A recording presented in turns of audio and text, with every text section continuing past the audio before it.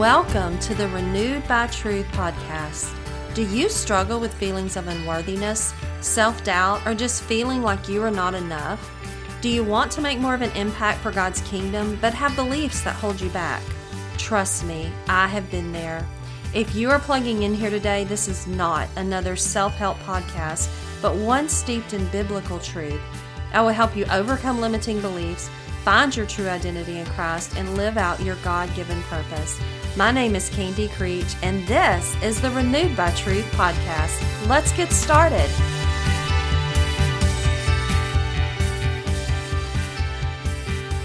Welcome back, friend, to the Renewed by Truth podcast. I'm your host, Candy Creech. I am excited about our topic today, even though it's a hard topic to talk about.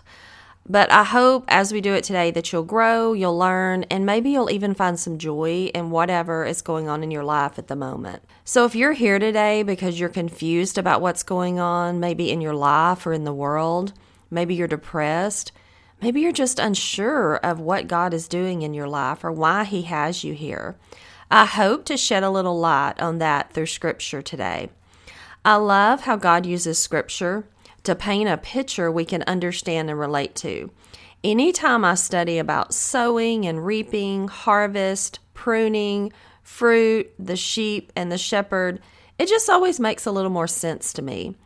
So today we're going to talk about making the biggest impact for God. And it may not seem like that at first, but when I say biggest impact, I don't always mean the amount of people you impact, but the most fruitful, abundant impact in whatever season God has you in at the moment. So maybe your season is that you're a young adult or college student or just now starting your career.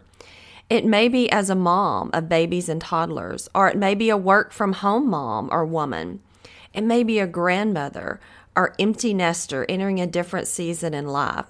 Whatever it is, I want you to have the greatest impact for God. I really want to speak to moms staying at home right now. This was on my heart as I was working on this.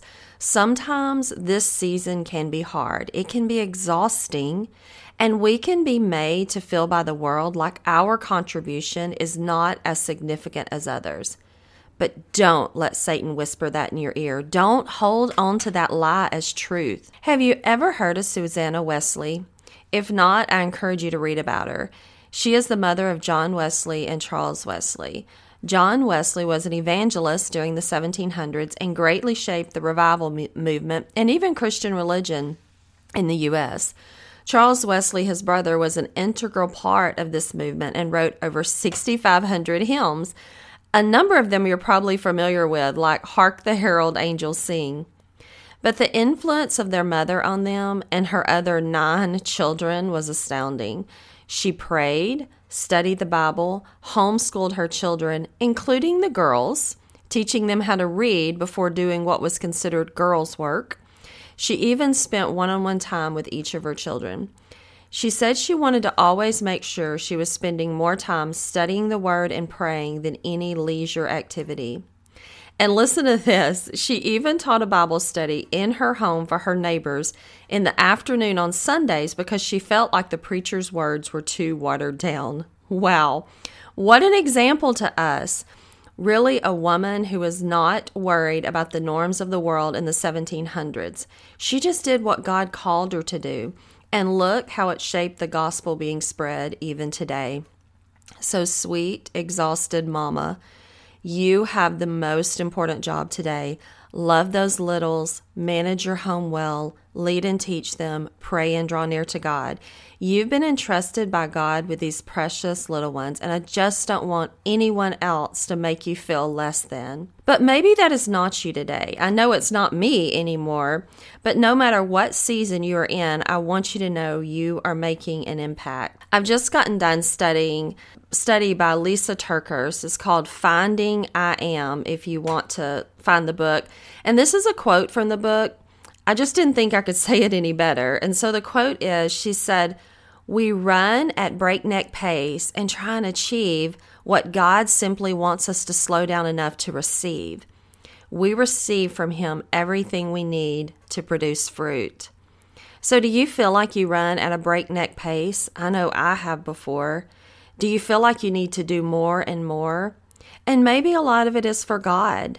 But you know what? He didn't call you to do that. He never called us to run ourselves ragged in our own strength.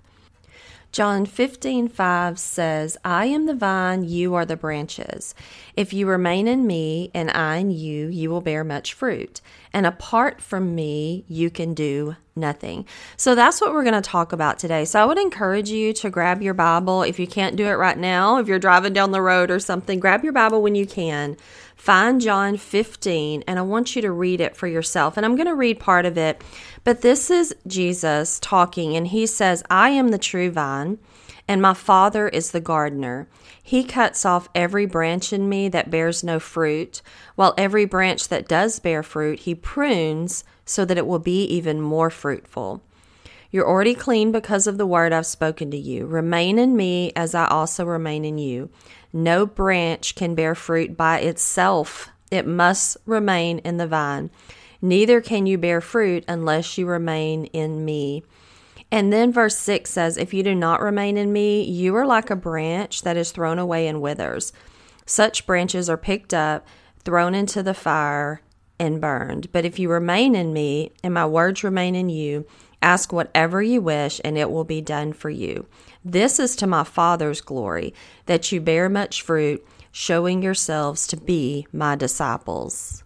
So we're going to break part of this down today because I really want you guys to understand this. But I was sitting here while I was working on this, and out my office window, I have a rose bush that I can see.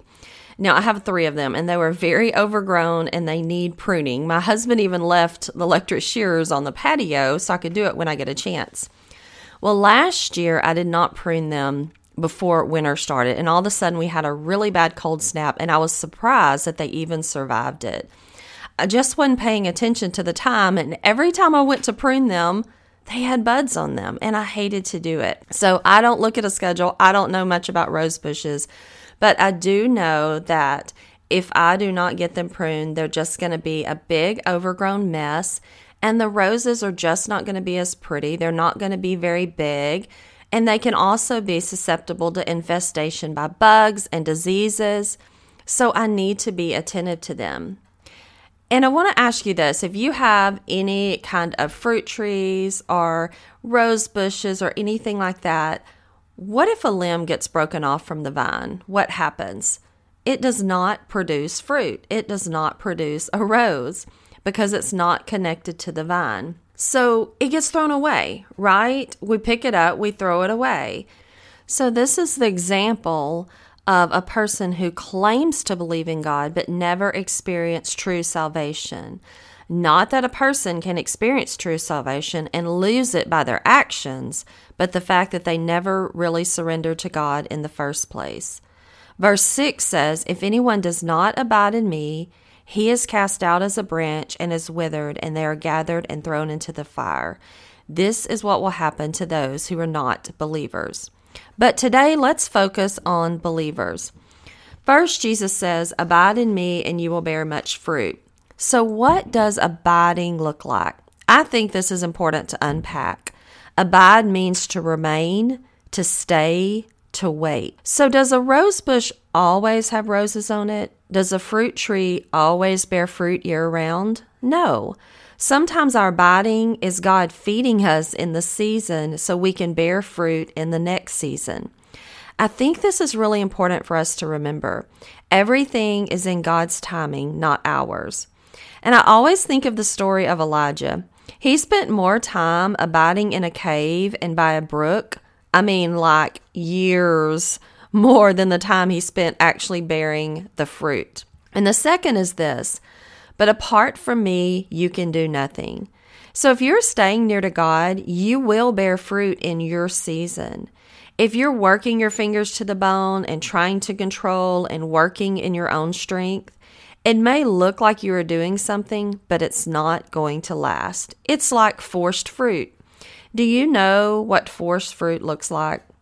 It's working for God. I have quotes around working for God, by the way, with complaining and grumbling and jealousy. It is not joyful. It is not living a life of abundance. A perfect example is people who burn themselves out serving at church, and then they get mad about something and quit and don't go back. And I want you to know that when I say this, I understand. I'm not saying that was the person's intention. I'm saying they were not abiding. They were not near the vine. So that leads me to pruning. So Jesus says every branch that bears fruit, he prunes it so it will produce more fruit. Maybe I should read that again. If you're producing fruit, God is going to prune you so you'll produce more fruit. Pruning is cutting away something good to make it even better. Think about my rose bush. It will produce roses, but they really won't be that great. But when I prune it, they're going to be beautiful. So what does pruning look like in your life? Pruning is really getting rid of self. And I want you to think about if you can relate to any of these, or think what needs pruning, or what has God pruned in your life before or is pruning at the moment. What about getting rid of our own desire, worries, control, insecurities, people-pleasing, addiction, immorality, anger, maybe what we look at, consume, read, watch, even friendships? And what about pride and striving and hustling in our own strength, putting our faith and trust in others and trying to make them our God, like our spouse and our boyfriend or girlfriend or children? What about our job, our career, our sense of achievement, entitlement, spending money as we are trying to fill the hole in our lives, or saving and hoarding as a way of a sense of control, of power, of security? Oh, there could be so many more things that I could name right here, but I want you to think about what has God pruned in your life today? What has happened in the last year or two in your life that feels like pruning? Have you recognized it as a gift from God so that you can grow more fruit? Or have you been hurt, complained, tried to hang on to it and keep doing it? Have you confessed and repented, or still in the same old sin that God's trying to get rid of so you can be more fruitful? I could not even speak to this if I had not been there. I could not see it as pruning for a long time. I was just confused and hurt. Do you know what helped me? Abiding. I'll say it again. Abiding, remaining, waiting, staying, even when I wasn't understanding. Pruning removes the yuck in us so we can look more like Christ. So our fruit will have more of an impact. So we can produce fruit with joy and an abundant mindset. And why? This is what verses 7 and 8 says.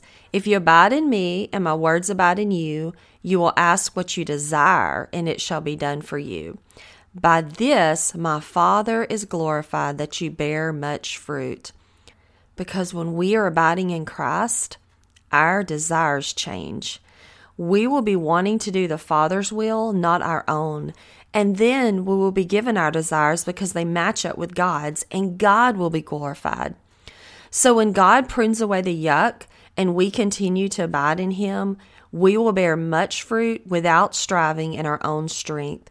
We will be bearing fruit in God's strength, and it will be glorifying to Him. It will not be us getting the glory. I hope you can understand and relate to this. During the pruning, sometimes our tendency is to withdraw, complain, feel hurt, get depressed, have anxiety, feel lost, feel insecure. But don't withdraw from God. Stay near to Him. All last year, as I was going through a pruning season, I was so confused. And as I prayed, God just kept saying, draw near to me. So that is what I did. As the year continued, He gave me verse after verse to store in my heart until I saw what He was trying to prune, what He was trying to cut away from me so I could be more fruitful, and the most important thing, give Him the glory. So if you're going through this right now, I want you to remember that God is faithful. It says in Philippians 1:6, He who began a good work in you will carry it on to completion. He began a good work. You were bearing fruit. Now it's time to prune away self so you can bear even more fruit. Rejoice in that, my friend. God is going to use you to bear more fruit. So continue to remember that. Sweeter fruit, more satisfying fruit, fruit of the Spirit. As always, I would love to hear from you. Send me a private message on Instagram. All of my social links are in the description of this podcast. If I spoke to you, please leave me a review and 5 stars. It would be greatly appreciated. And also, screenshot it, share it to your story on IG or Facebook, and I will give you a shout out. I can't wait to see you back here next week.